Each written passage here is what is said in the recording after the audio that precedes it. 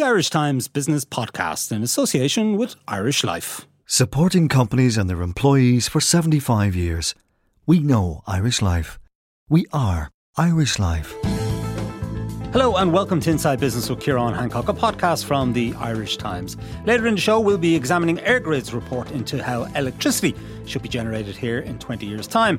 Kevin O'Sullivan of the Irish Times will give us his view on this crucial issue. And Barry Halloran of the Irish Times will also take us through the aviation regulator's decision on passenger charges for Dublin Airport, which the DAA has described as a disaster for the economy. But first, Laura Slattery joins me in the studio to run through some of the major business stories of the week. Laura, you're very welcome. And we're going to start with Google and yet more expansion in Dublin. Tell us about that. That's right. Yeah, Google is taking over even more office space in the city, aka Google Town. It's going to rent, or it's certainly in talks to rent, 202,000 square foot at the sorting office, which is in the Dublin Docklands, not that far from its cluster of buildings, existing buildings here. So it's on Cardiff Lane, which many people might be familiar with, runs from the Quays down to Pearse Street. So it's very near the Bord Gáis Energy Theatre, but it's also quite close to the HQ of companies like Facebook and Airbnb, and of course Google itself. I mean, I could list through all the different buildings that Google currently rents in Dublin, but I'd be here for some time if I did. But they're spreading their wings a little bit because they've built this kind of campus, I suppose, around Barrow Street. If people know it, it's quite close to Ringsend, not far from the Aviva Stadium as well. But they've moved out to Sandyford and elsewhere now, haven't they? Yeah, that's right. I mean, I should say that both this story about Google renting this block now on Cardiff Lane and a recent story about Sandyford, as you say, they're from our Irish Times Deputy Property Editor, Ronald Quinlan. He's been reporting on this. And Sandyford was sort of seen as, branching out, as you say. But this new one, I suppose, is a kind of a confirmation that it really sees the city centre, the Docklands area, as its sort of main hub. Its biggest investment in the Dublin office market actually came last year, where there was a 300 million deal to acquire the whole Boland's Quays scheme. So it's really, this is giving Google the opportunity to expand its workforce here from about 8,000 up to about 10,000, we think, which is a pretty huge number of employees to have in the city. Though it should be said that globally Google is totally expanding at a rapid rate. It actually hired 6,500 new workers just in the last quarter. It now employs 114,000 people totally across the globe, and that's up 20,000 year on year. So this is a really fast expanding business. Yeah, good for Ireland, obviously. A lot of jobs. I mean, they're well-paid jobs. Good jobs, etc. But should the day ever come, of course, let's hope it doesn't, but if Google were ever to pull out of this market, obviously it would leave a big hole behind it. But anyway, let's hope that's not going to happen. Now, let's talk about banking. And KBC had a report out this week on home buying trends. That's right. Another interesting survey from KBC Bank, just looking at home buyer behaviour, how it's changed. And their chief economist, Austin Hughes, he says, he's detecting a kind of increasing tendency among buyers to want to future-proof their home purchases. So essentially 2/3 of people intend to live in the property they buy for more than 10 years, which is a sort of a rising percentage. And he's saying that's down to sort of people, they're more likely to want to seek the sort of the home of their dreams, sort of the perfect home. You know, if they can't afford to get on the ladder at all, they want to get on a ladder in a way that they're not going to have to upgrade again, go up the ladder step by step, because over the last 10 to 15 years, there's been an incredible amount of difficulty in doing that. People have seen quite a lot of dysfunction in the market. It's hard to, once you buy somewhere, it hasn't always been easy, I guess, through the crash and the sort of legacy of negative equity to take that next step. So we saw people who may be buying smaller properties that needed to expand when their family expanded and weren't always able to do so because of the economic situation, but also because there's particular, I guess, transactional kind of difficulties in the market as well. People aren't really racing to get back into that. So they want to buy and be able to live there for as long as they possibly can. Yeah, which isn't unreasonable, I guess. Brexit, I suppose, has been weighing somewhat on the Irish property market. And of course, we know now that uncertainty is going to continue until the end of January, at least because of this extension that's been granted by the European Union. And we have a general election coming up in Britain. Yeah, I mean, in a way, these are contributing to nervousness in consumer sentiment as well, which is another factor. The fact that house prices aren't going up at the same rate that they were, in fact, they're falling in Dublin, is also another reason why I guess people feel content to sit back and wait and not compromise in the way that they might have done at a time when things are getting a little bit hot and feverish. Yeah, sure. Okay. Now, let's go luxury. And the luxury goods group LVMH has bid to take over the US publicly quoted jeweller Tiffany's for a mere $14.5 billion. Give us the backdrop to this, Laura.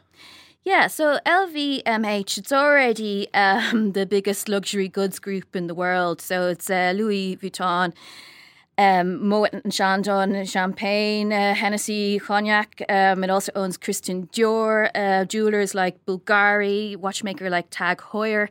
And the head honcho there is Europe's richest man. That's Bernard Arnault, Frenchman. It's a Paris listed group. And he could, in fact, if this deal goes through, he could actually wind up being the richest man in the world, because he's already worth about 97 billion. So it's only Jeff Bezos and Bill Gates who are ahead of him. And he's got his eye on Tiffany's. He sees the nice sparkly jewellery in the window. And, they're a famous company. Some might say iconic. We're not supposed to use that word, but anyway. We will, yeah. They, of course, had their own starring role in the book and film Breakfast at Tiffany's, and it's associated with New York, Fifth Avenue. They effectively popularised the concept of diamond engagement rings throughout the 20th century. So they're a very attractive, target for acquisition. And one of the things, they've said now that, they're reviewing the offer. But one of the things the LVMH move might do is actually flush out some rival suitors. So it's not a done deal. There may well be a couple of other European luxury mind you, goods with a price tag of $14.5 billion, there can't be too many other suitors out there. And possibly not great news for consumers of these luxury products, because obviously LVMH is going to have to get its money back, which might mean higher prices at the till. Well, it might do, but I suppose the real bet for all of these companies is China. So they're looking at the sort of expanding group of consumers. So I guess they're looking at a group as well that's maybe not so price sensitive as you would find in other types of retail. So Kering, for example, they own Gucci and Yves Saint Laurent. And Richemont, the watchmaker, they may be sort of circling around this too. But certainly, Tiffany's, it's a company, as I said, that dates back to the 1830s. It's could be a very nice prize for somebody. Okay, we'll see how that plays out. Laura Slattery, thank you for joining us. Thanks. Now, earlier this week, EirGrid, which manages the electricity transmission system here, produced a report on Ireland's electricity generation over the next 20 years, and it's come up with 3 scenarios. Kevin O'Sullivan of the Irish Times covered the story, and he joins me here in studio. Kevin, you're very welcome. Just take us through, first of all, maybe just give us the backdrop to how electricity in Ireland is generated at present. Yeah, well, EirGrid is responsible really for the transmission system, and that means that it has to have the structure in place to deliver electricity to the key points from where it's generated. Now, the ESB then takes it over and is responsible for distribution. So separately then EirGrid provides power to big energy consumers as well, like industry, and you can see the big demand that's emerging, for example, in data centres, and that has to be sort of factored in its development. But given its role in Ireland, we're only one part of the island, and it has a Sony in the north, which is its equivalent in the north, and that it's envisaged will operate in complementing the whole island in terms of the role in terms of the transmission system. But there's 2 big overriding things that are kicking in, and that is the demanding energy targets, notably renewable energy targets that are coming from the EU, and also our climate obligations. Now, those have been stepped up further again by the government adopting its climate action plan. And again, the EU is stepping up ambition in the period up to 2030. So EirGrid in its wisdom, has seen this emerging, but also you're talking about a scenario where there's much more demand for power in coming decades. We have a growing economy, probably. We have a growing population, certainly for the next few decades. So that these are big factors that that kick in. And it's all about sustainability, isn't it? Now, some of this electricity that we're generating at the minute is actually coal powered, isn't it? It is. It's fueled by coal, essentially. Yeah, it is indeed. And peat now. Both those are no-nos in a sense in terms of climate. Dirty fuels, we have to get out of them as quickly as possible, while maintaining support for communities that are going to be impacted in the Midlands or in County Clare, where Moneypoint is going to stop using coal. We don't know exactly what future role it will have, but that's in the short-term horizon. So Moneypoint will stop using coal by 2025, if not sooner, and peat likewise in terms of power stations in the Midlands. So the demands in terms of using renewables are meanwhile stepping up. And in fairness to EirGrid, they have had notable success in taking renewables onto the electricity grid, and it's quite remarkable what they're already achieving. And that's 25-30%? Yeah, it's very impressive on a global scale. But what's kicking in now is a specific measure in the Climate Action Plan, that is to have 70% of electricity from renewable sources by 2030. That's a hugely demanding target that is concentrating minds. So this was a key sort of driver in terms of them looking forward over the next few decades, notably out to 2040, in terms of how the market might change. And so they engaged in this big this consultation process, which was good engagement with the industry and with others. And then they had 4 scenarios, and one very quickly, it was clear, was just not sufficient in terms of pace of change and adaptation of renewable energy, so that was dropped. So the report that they have published this week, which is called Tomorrow's Energy Scenarios, comes up with 3, and they're very interesting scenarios. It's well worth anyone interested in it or in the energy business delving into them. But 2 of them will achieve that 70% target by 2030, but in different kind of ways. And one of them is the failure, and that's described in the report as delayed transition. So where the transition to renewable energy, to decarbonisation, just doesn't happen. People acknowledge that there's climate change or we must change, but in reality they don't change. So how do we get to the 70% level? What's EirGrid's view on this? Well, the 2 scenarios are quite different, actually, and the outcome is largely the same in terms of achieving that scenario by 2030. But the first one they've classified as centralised energy, and that's where we achieve that big aim of decarbonising Ireland and moving quickly to a low carbon future. That's probably the best way of describing it. And there's a significant step change in terms of electrification of transport, in terms of heating, in terms of using heat pumps in homes instead of fossil fuels, and combined with energy efficiency, and that there's a significant uptake of the options that are there. But the key thing in that scenario is there's still big generators, generating the bulk of the fuel, whether it's wind, solar, or gas, or whatever. That they dominate this planned kind of environment. And so the one significant element that they identify in that is offshore wind. And, the potential for that is very, very significant. There's no doubt about that. But we're starting to see a number of projects off the East Coast of Ireland. Now, there's big issues around planning to get, accelerated development of it. But the potential is really there. There's no doubt about that. And there's an International Energy Agency report this week confirming that. It's quite phenomenal, the pricing changes that are going to happen, but also what it can generate in terms of other fuel sources. But another element in that sort of scenario is that carbon capture and storage technology is beginning to be rolled out, but unfortunately we're not there yet. So that's sort of somewhere down the road, but clearly it happens. So the other scenario which gets you to that point in 2030 is the coordinated action, as they call it. And that is a very interesting difference because it's less of the big players and more of the engaged consumers, the engaged citizens that are participating in the energy system.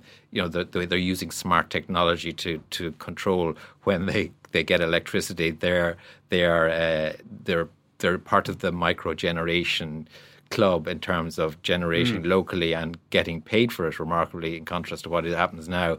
But you can see the obvious sort of synergies then with communities, sports clubs, schools, small businesses tapping into that market, and there's big things that sort of help it, like artificial intelligence, really good smart technology, and the Internet of Things. So that's it's a different emphasis, but it still gets you there. And that particular scenario is interesting because they classify that as the one where there is highest demand for power as well. Yeah, okay.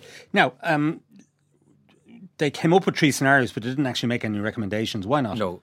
Well, I think, you see, Mark Foley puts it very well. There's a whole lot of factors. There's no certainty in this because you could have political issues that might intervene. Technology might develop, in a certain way.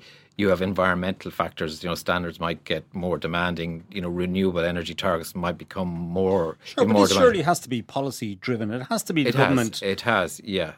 Laying down the policy and requiring others to follow. Yeah, unquestionably. But what I would sense in terms of that is that I think the government, notwithstanding the good elements of the Climate Action Plan, will have to step up its ambition in the next decade because we're going to have huge problems in turning our emissions down in terms of going up, in contrast to going up as they are at present. Right. What happens if we fail? If we don't meet these targets, we don't get 70% by 2030, what happens? Well, what are the consequences? There's lots of consequences in terms of fines, but there would be huge pressure on EirGrid in particular, and then the likelihood if they don't sort of act on these scenarios and stress test the system in terms of generating, in terms of what the demand is likely to be, but also in terms of future need, then the instability of the system kicks in, and no one wants that in a developed economy. And I think that's the point of this exercise. It sort of reduces the risk.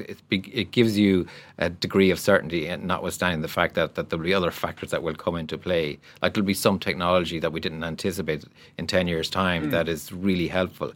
So, this is probably the best way of anticipating what the likely scenario. Clearly, I would think, I don't know, but I would envisage that EirGrid would want either 1 or 3 the scenarios that work, and they will now be put through a rigorous sort of testing in terms of scenarios out to 2040, and then they will come back.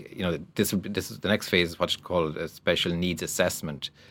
Testing, how the grid is operated, and then the actual capacity of the grid itself in the context of all that kind of demand. So that'll be the very interesting next step. But I think you will see it narrowing in terms of going a certain course. But clearly there's issues around demand. There's issues around the generation of power itself.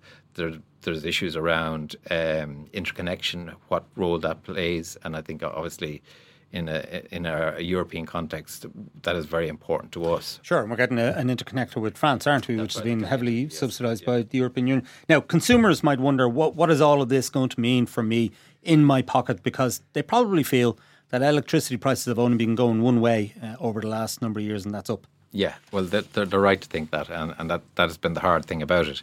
But I think when you look at the costs, particularly in relation to wind and particularly in relation to offshore, that you're going to see a significant reduction in electricity. I don't think there's any doubt about that. In the cost of electricity? In the costs, yes. It might take some, I don't know, but it'll take time. And then obviously there are certain subsidies and PSO issues around a certain fuel and all that kind of stuff. There are issues around carbon tax as well. So if you're using renewables and you will have an increased opportunity to use renewables, you're going to get very significant benefit in terms of price. All right. What happens to this report now? Does this feed into government policy in any way? Well, I'm sure it will, but I think it primarily it's an exercise for EirGrid, and I think it will ensure that it's in a robust sort of frame for the coming decades. Right.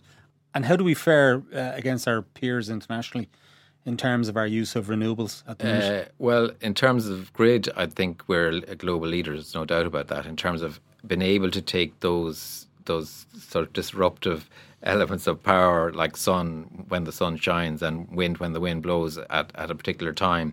And there's a very interesting target that's highlighted in this report, and that is that by 2030, at any one point, the grid would be able to take up to 95% of those sort of non-synchronous sources of energy, such as wind and solar. That's in contrast to the more synchronous ones, which would be gas or the stable source of power you can just switch on whenever you need it. Yeah. So that is another indication of big ambition.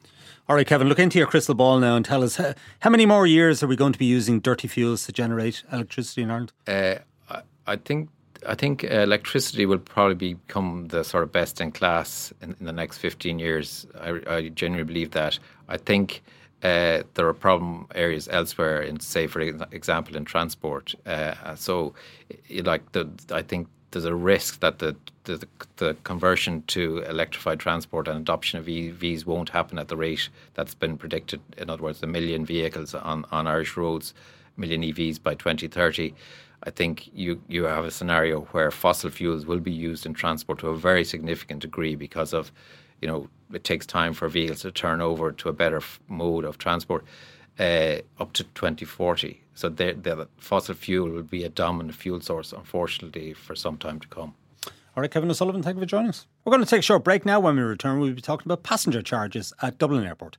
Back in a few moments. Only 29% of us know how much we need to live on in retirement. Irish Life is changing that with Empower, a new approach to company pensions that helps change the way your employees think about their future. For more, go to irishlifeempower.ie or talk to your pension consultant. We know Irish Life. We are Irish Life. Irish Life Assurance PLC is regulated by the Central Bank of Ireland. All information sourced for Irish Life, June 2015. Welcome back to this Inside Business with Ciarán Hancock. Now, last Thursday, the aviation regulator decided to reduce passenger charges at Dublin Airport by 11% on average to $7.87 ahead over the next 5 years. Now, this should be good news for passengers in terms of lower airfares, but it has enraged the DAA, which manages the airport. The DAA says it will harm its chances of being able to raise sufficient debt to fund a €2 billion upgrade of the airport's facilities, which is much needed. Now, Barry Halloran of the Irish Times has been following this story for some time, and he joins me in studio now. Barry, you're very welcome. Hey, Ciarán, give us the backdrop to this. Every 5 years we have these rulings by the aviation regulator on passenger charges at Dublin Airport. Yeah, well, the Commission for Aviation Regulation sets the charges for Dublin Airport. Dublin Airport is by far and away the biggest airport in the island, and therefore its charges have to be regulated because it accounts for sort of 30 of 35 million. It's a consumer passengers. Protection mechanism, I guess you could essentially, say. yeah.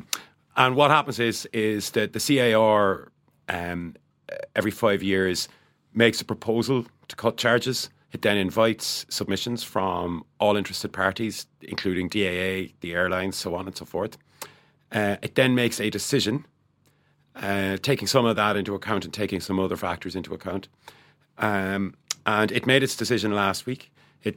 Essentially, it's 787 on average over 5 years, but that's actually going down to 750 for the first 2 years. So in 2020 and 21, it's 750 ahead, and then it rises over the following years. Over the following 3 years, to 832, I think. In the preliminary decision, if you like, they had decided that it should be 750 per year over the course of the 5 years. So they've actually, in effect, they've increased it, haven't they? Yes, they have increased it. There were a couple of reasons for that, and the main one was that they allowed Dublin extra cash for operating costs. Now, they want Dublin Airport to seek more efficiencies, to cut costs, in other words, but they do see the general operating costs going up over a 5 year period. So they added a few cent per head for that. They then took some away.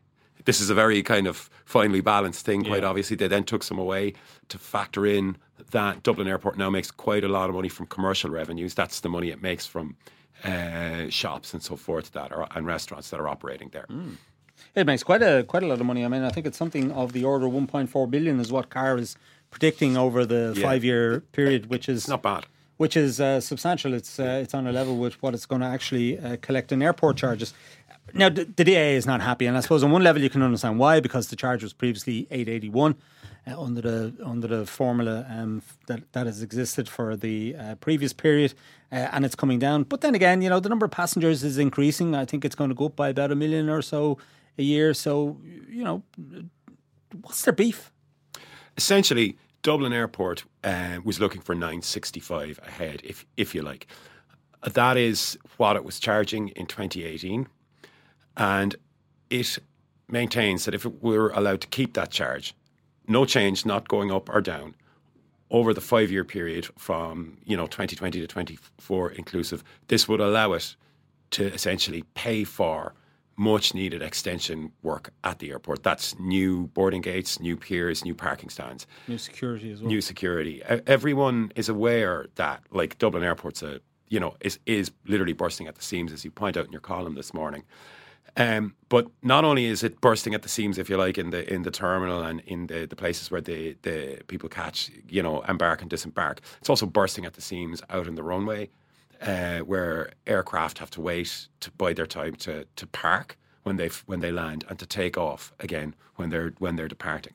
So Dublin Airport recognises that as to tackle all of this, and it intends doing that by extending piers at the northern and southern flanks of the airport, if you like. And it needs about 1.8 billion to 2 billion to do that. It says it can do it at 965 a head. It can raise the cash, and it guarantees that there will be no increase. It's also said that the airlines have already agreed to this, and they agreed to this in discussions in 2018. And that's primarily why it's now raging at the regulator. I think they probably felt that the regulator would agree that this was a sensible approach as well. And yet the regulator has disagreed with that. Quite strongly, actually. And they took some independent financial advice before making their final decision. And that advice, in essence, it's quite complicated. It's very technical. But in essence, it said there should be some flexibility over the 5 years, and recommended that the price be lifted, which it was. And I think it also suggested that maybe there might be scope for an interim review. So if some external event were to happen that were to impact on DAA, that the regulator might go back and say, okay, yeah, look, you can increase it. I think it's fair enough. You will need to do that, etc. Yeah, what's actually sprung from that is this thing that the CAR has called stage gating. In other words, as Dublin Airport works through its programme of works, works through these extensions, it will at certain points sit down and talk to the airlines and talk to the regulator and review how progress is going and look at what they need to do and what has transpired in the previous year. So as you say, some unexpected external event were to affect its fortunes one way or the other, all that would be taken into account. And that's where you would then get your wriggle room. It's not a million miles away from something that Aer Lingus proposed when this was first mooted back in May. Aer Lingus said, well, we actually think Dublin Airport can do it at the reduced charges, but we would be, on the basis of independence advice, we would be quite happy if they were to increase it towards the end of this 20 to 24 period, if it were to turn out to be necessary for some reason. But that would all have to be that would all have to be measured and gauged independently. And interestingly, the DAA has kind of said that, well, there's a reduction in the passenger charge coming. However, the difference between what people have been paying to date and what they're due to pay over the next 5-year period will simply be pocketed by a lot of these foreign-owned airlines, which seem to me to be a dig at Aer Lingus, which is now owned by IAG, led by Willie Walsh, registered in Spain but based in the UK. Yeah, I think it's partly a dig at them. You could also argue that a lot of Ryanair's shareholders aren't Irish. In fact, there's a lot of them in the States, and a lot of them are European. They're the big players in the capital markets with whom we're all fairly familiar. So it could equally be seen as a dig at them. Ryanair and Aer Lingus are the two biggest. What have they been saying about this decision? What does Ryanair think of this proposed reduction? Ryanair is particularly annoyed. They actually think that the CAR is letting DAA off lightly because the CAR wants lower charges. Yeah, the CAR originally proposed $750 a head, and Ryanair is saying that, well, the CAR has backed away from that decision, and that's they actually wanted the straight 750 ahead over the next 5 years. And they argued that Dublin Airport, contrary to what DAA itself says, is a very expensive airport from which to operate. Aer Lingus are much more sanguine. They're quite happy with what the CAR has decided, and that's not surprising, given that it at least it reflects some of that airline's thoughts on the whole issue. Sure. Okay. So where does it go from here? DAA does have the possibility of appealing this decision. Okay, yeah, well, there is a potential next step.